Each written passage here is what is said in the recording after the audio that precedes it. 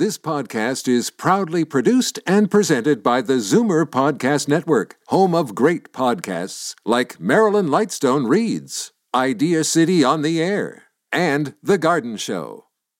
You're listening to an exclusive podcast of the Zoomer Week in Review, heard every Sunday at noon on Zoomer Radio. You're listening to the Zoomer Week in Review, brought to you by CARP, a new vision of aging. Support CARP with your membership today. Visit carp.ca.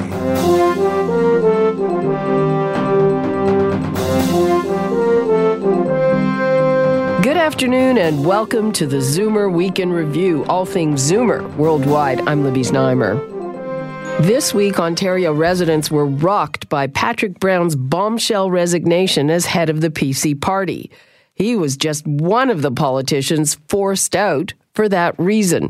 We'll talk to a crisis communications expert. And last week, Britain appointed a minister of loneliness. Do we need one here?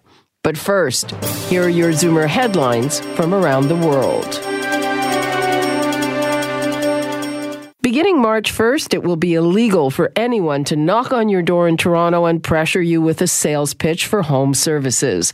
Water heaters, furnaces, and air conditioners, to name a few. The new rules are meant to protect seniors and other vulnerable people from falling victim to unclear contracts. Bill 193 will make it illegal for salespeople to approach your home unless they are first invited. However, the new legislation does not apply to marketing or advertising or Girl Guides selling cookies. A German nurse who allegedly killed his victims out of boredom has been charged with 97 murders, potentially making him one of the country's deadliest serial killers. Niels Hogel was already serving a life sentence for murdering 2 patients. He was charged with the additional murders this week. He's accused of giving victims at 2 hospitals various non-prescribed drugs in an attempt to show off his resuscitation skills. When patients started suffering the effects of the drugs, the nurse is accused of failing to help them.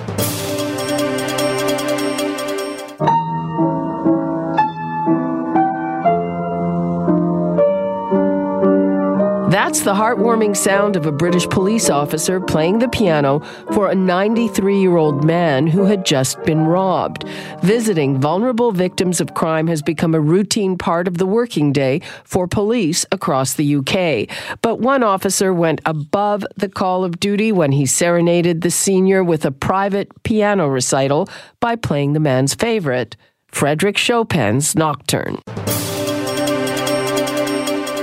The woman believed to be the real Rosie the Riveter died this week at 96. She's making history, working for victory, Rosie the Riveter. Naomi Parker Fraley was not recognized as the inspiration for the famous World War II-era poster until just 3 years ago.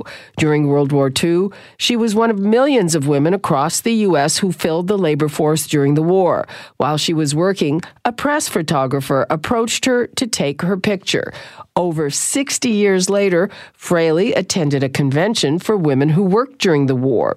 There, she saw a photograph promoted as the likely inspiration behind the iconic image of Rosie the Riveter in the We Can Do It poster. She immediately recognized the picture as the one the photographer captured of her all those years ago. For years, the picture was credited to another woman. I'm all shook up. How much would you pay for a crumpled paper cup allegedly used by the king over 60 years ago? The cup was originally snagged by a fan in 1956 after Elvis Presley performed in Tulsa, Oklahoma. The blue and white Dixie cup, now yellowed with age, has been up for auction this past week, with bids surpassing $1,200. When the eBay auction closed, the winning bid was $3,000. I'm Libby Znaimer, and those are your Zoomer headlines from around the world. This week, Ontario residents were shocked by Patrick Brown's bombshell resignation as head of the Ontario PC party. It came just one day after the party's Nova Scotia leader stepped down for the same reason, alleged sexual misconduct. Hours later, the federal minister for sport and disabilities, was also ousted pending an investigation into similar allegations. In Brown's case, the anonymous and unproven but graphic charges ended his career instantaneously. I sat down with crisis communications expert and political strategist Allan Bonner. If someone comes to you in crisis because there are allegations, true or not, what do you do? Well, the absolute first thing that I do is harness my old, rusty journalistic skills and academic interviewing skills and find out what exactly happened. Most of my clients, when they come to me, don't know what exactly happened. I don't think very few people in the Conservative Party in Ontario know how many women there are. Were any of them underage? Were any of them married? Were there drugs involved? Were alcohol involved? Where did anybody get the alcohol? There are so many unknowns. That's the toughest part of ramping up. And this has been true in cybersecurity cases. All we know is the files are gone from the hospital or the files end up in a garage in Georgia from the bank or what have you. The facts of the matter are absolutely number one. Surely the accused person knows the facts, no? Well, most often, sure. But one of the things that happens in a bureaucracy, in a large organization, is that the people within the chain of command in the pyramid, in, for example, a bank or a hospital, sometimes conceal things from the senior people trying to manage the crisis. Why? They don't want to look bad. When they say they did all possible repairs to a computer system or did security checks on teachers in a school, it's often wishful thinking. And everybody, for the most part, people tell me, we have a policy in place, we have a handbook, we have rules, we have HR policies. And when I burrow into it, many of them don't actually exist. They are in the minds of the well-thinking, well-meaning administrator, but they don't actually exist, or they're contradictory. What about a case when somebody is accused of something and it's an anonymous accusation and they're scratching their head and they say, well, I don't know who this person is, so I can't even think if there was something? Well, many years ago, I think I dealt with a case about like that. I'm trying to reconstruct it from memory, but it was a same-sex sexual harassment allegation by someone pretending to be a journalist. You're going to read about this in the paper tomorrow, buddy. And this went on for 18 months in my memory. It turns out to not have been with foundation. It was a disgruntled ex-employee who was simply causing mischief, and it never became public, and we were very happy at that. Then there are 20-year-old cases in the private schools where we find out the inquiry never really finished its work because summer happened and the accused teacher went on sabbatical and so on and so forth. So it is really hard to piece together these things after the fact, and it's very difficult to find out whether it's just someone who wants to hurt you because they're a disgruntled employee or customer or stakeholder, what have you. And there's also this factor in Patrick Brown's case. These are things that happened, alleged to have happened 10 years ago. And in other cases, it's been far, far longer, 20, 30, even 40 years. Yes. And, it's important to note that there is the presumption of innocence and a statute of limitations in the law. But as Shakespeare said, the law is an ass, and there is no statute of limitations on someone who wants to run a jurisdiction or be a leader. You go back a long time. So there may be a case where we say we're not going to judge someone today, historically, based on the standards of today. But if it is an abhorrent matter that would be abhorrent today, and that person wants to be a leader in a position of trust, then it doesn't matter how long ago it occurred. In today's climate, somebody makes something up, but the accusation is enough to ruin somebody. Well, that happens, and that is a libel or a slander. It is subject to redress in the courts, but the election may be over by that time, or the person's career ruined. Billy Graham had a great rule where he did not sit in a hotel room with a member of the opposite sex without the door propped open. I'm sure he could have afforded a meeting room as well, but I think that we're getting into Pence territory here. Well, I think he spoke in some hyperbole there, but I think you do have to say in your life, how will I feel if this is on the front page of the newspaper tomorrow, or a picture of it tomorrow, or can I tell my wife and my kids and my grandchild what I did? And I think those are great litmus tests.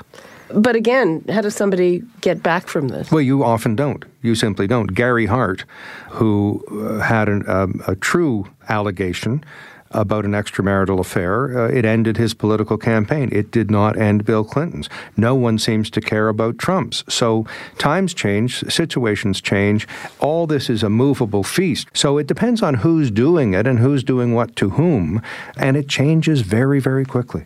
Wow. Okay, Allan Bonner, thanks so much. Pleasure. That was crisis communications expert Allan Bonner. I'm Libby Znaimer, and this is the Zoomer Week in Review. Coming up, last week, Britain appointed a minister for loneliness. Do we need one here? You're listening to the Zoomer Week in Review, brought to you by CARP, a new vision of aging. Support CARP with your membership today. Visit carp.ca. It's being recognized as an epidemic as real as diabetes or opioid addiction. Last week, British Prime Minister Teresa May appointed a minister for loneliness to tackle the scourge of social isolation. It can lead to premature death and a host of health problems, and it is an important issue for CARP. I reached VP of Advocacy Wanda Morris in British Columbia. Just like we have epidemics of AIDS or opioid abuse, there is an epidemic of loneliness impacting seniors in our communities, and it's time that got the attention it deserves. Well, in the UK, they say that they have conducted surveys or measured, and there's something like 6 million people who are chronically lonely. And I am not surprised. As we age and the way that our society has changed over the years, people don't tend to live together in extended families. More and more people are spending more time online, which on the one hand can be a source of engagement, but also can take people away from physical activities that bring them together with others. And as we're living longer and longer, and particularly women living longer and longer, sometimes those networks just aren't available and people are alone. There's also a question of what it leads to, and it leads to early death. I mean, simply, loneliness is a killer, and it also leads to or can contribute to the development of heart disease, stroke, depression, and even dementia. Absolutely. I mean, it's fascinating what we're learning from the sort of frontier of health, and more we're learning that various mental changes can have a profound physical effects on individuals. You know, we're seeing this today with our Sears pensioners and all the physical manifestations of stress that they're getting, but certainly loneliness is a key factor. I was reading some of the information that's been done on it, the research into the cellular level that shows that people are far more prone to viruses if they are indeed lonely. So it's not only something that's really sad to hear about, but it's also a health threat. CARP has done surveys, and what have you found about combating loneliness? So there's a number of things that we have found. Built environment is a critical part of helping people feel connected. If they have a park to get out to, that's extremely important. Government programs also play a key role, having people able to access community supports in their area, really critical, and things like programs that keep them educated and lifelong learning. We have also found that losing a license, or indeed never having a driver's license, is a key predictor of loneliness. People without a driver's license were 3 to 4 times as likely to feel completely alone or isolated as those who were still driving. Now, we don't know which came first, and also people without licenses might be more frail, more infirm, have other reasons contributing to those stats, but nevertheless, I think they're a real cautionary tale. One of the findings that recently came out of long-term care homes was that a number of people felt there was nobody there that they could talk to that shared their interests, and clearly they're not socially isolated. They're in a group of people. What about certain physical conditions? I mean, I've talked to people, and as they lose their hearing, which you would think is not the most serious condition that can affect someone, that they begin to feel isolated because they can't have conversations. There's a number of things that happen, and hearing is one, incontinence is another, and it's often something that we don't want to talk about or think about. It's like a sign of aging that we think if we ignore it, it will go away. And in both those cases, if people can't hear, they tend to struggle in conversation, and rather than dealing with it and going and getting their hearing tested and taking steps to correct it, they can self-select and decide to be socially isolated. Also, there's intriguing research that's now linking hearing loss to dementia. Again, we don't know which comes first, but certainly anybody listening that has a hearing issue would strongly encourage them to go get themselves tested, even if they don't realize they have. Test your ears at 60 years of age is what CARP recommends. On the other front, we know that people become incontinent as they age, particularly women after our years of many of us going through childbirth and other issues. And again, there are great technical products out there to help deal with it, but some people don't want to face the fact that they're having these issues and instead isolate themselves, and that's really a shame. What do you see as the role of government in dealing with this? Yeah, that's an interesting point. How much do we want to make people do things? And I think the role of governments or, of charities or others active in the area is to really facilitate people to be active. And one of the things that we hear is that people go from living in their own house, which is very large, and they're rattling around and they're having trouble, negotiating stairs, and then, they want to live at home. And then they make the decision to downsize and they move to, say, an apartment downtown where there's lots of other seniors. Like, I wish I'd done this 10 or 15 years ago. So often it's about us taking the steps that we need to take to make decisions that are right for ourselves. But there are also situations where, with the best will in the world, individuals are isolated. If there's no readily available transit, if the streets aren't walkable, if lights are timed so that it's very difficult and unsafe for somebody that can't walk fast to cross, those are elements that the government needs to address. Anything else you want to leave us with, Wanda?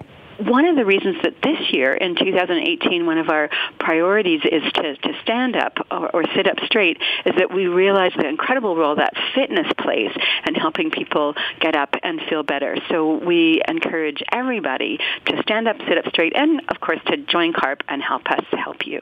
Okay, Wanda Morris, thanks so much for that. Okay, thanks very much for having me. That was Wanda Morris, CARP's VP Advocacy. I'm Libby Znaimer, and this is the Zoomer Week in Review. Coming up, Neil Diamond announced his retirement following a diagnosis of Parkinson's disease.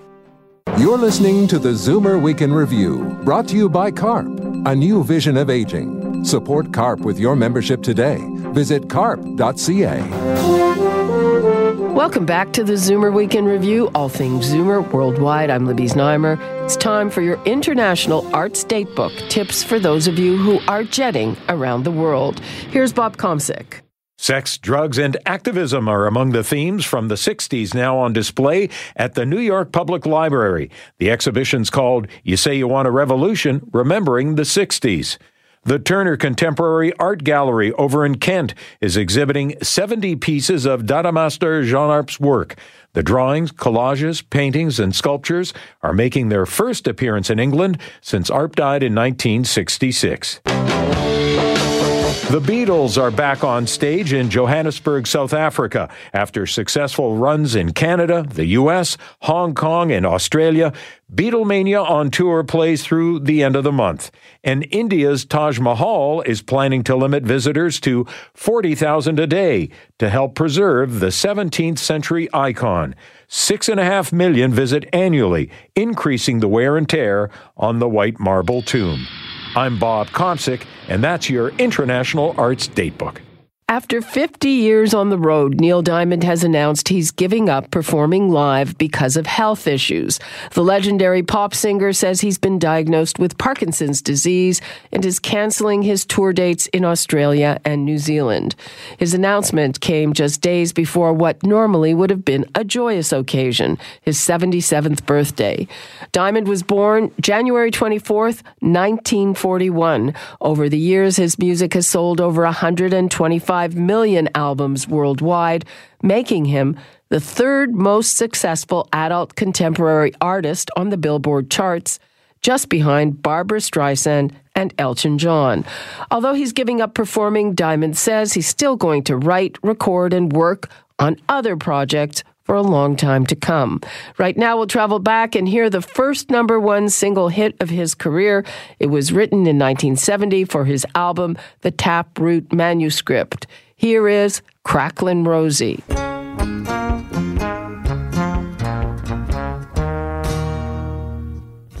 That was Neil Diamond with Cracklin' Rosie.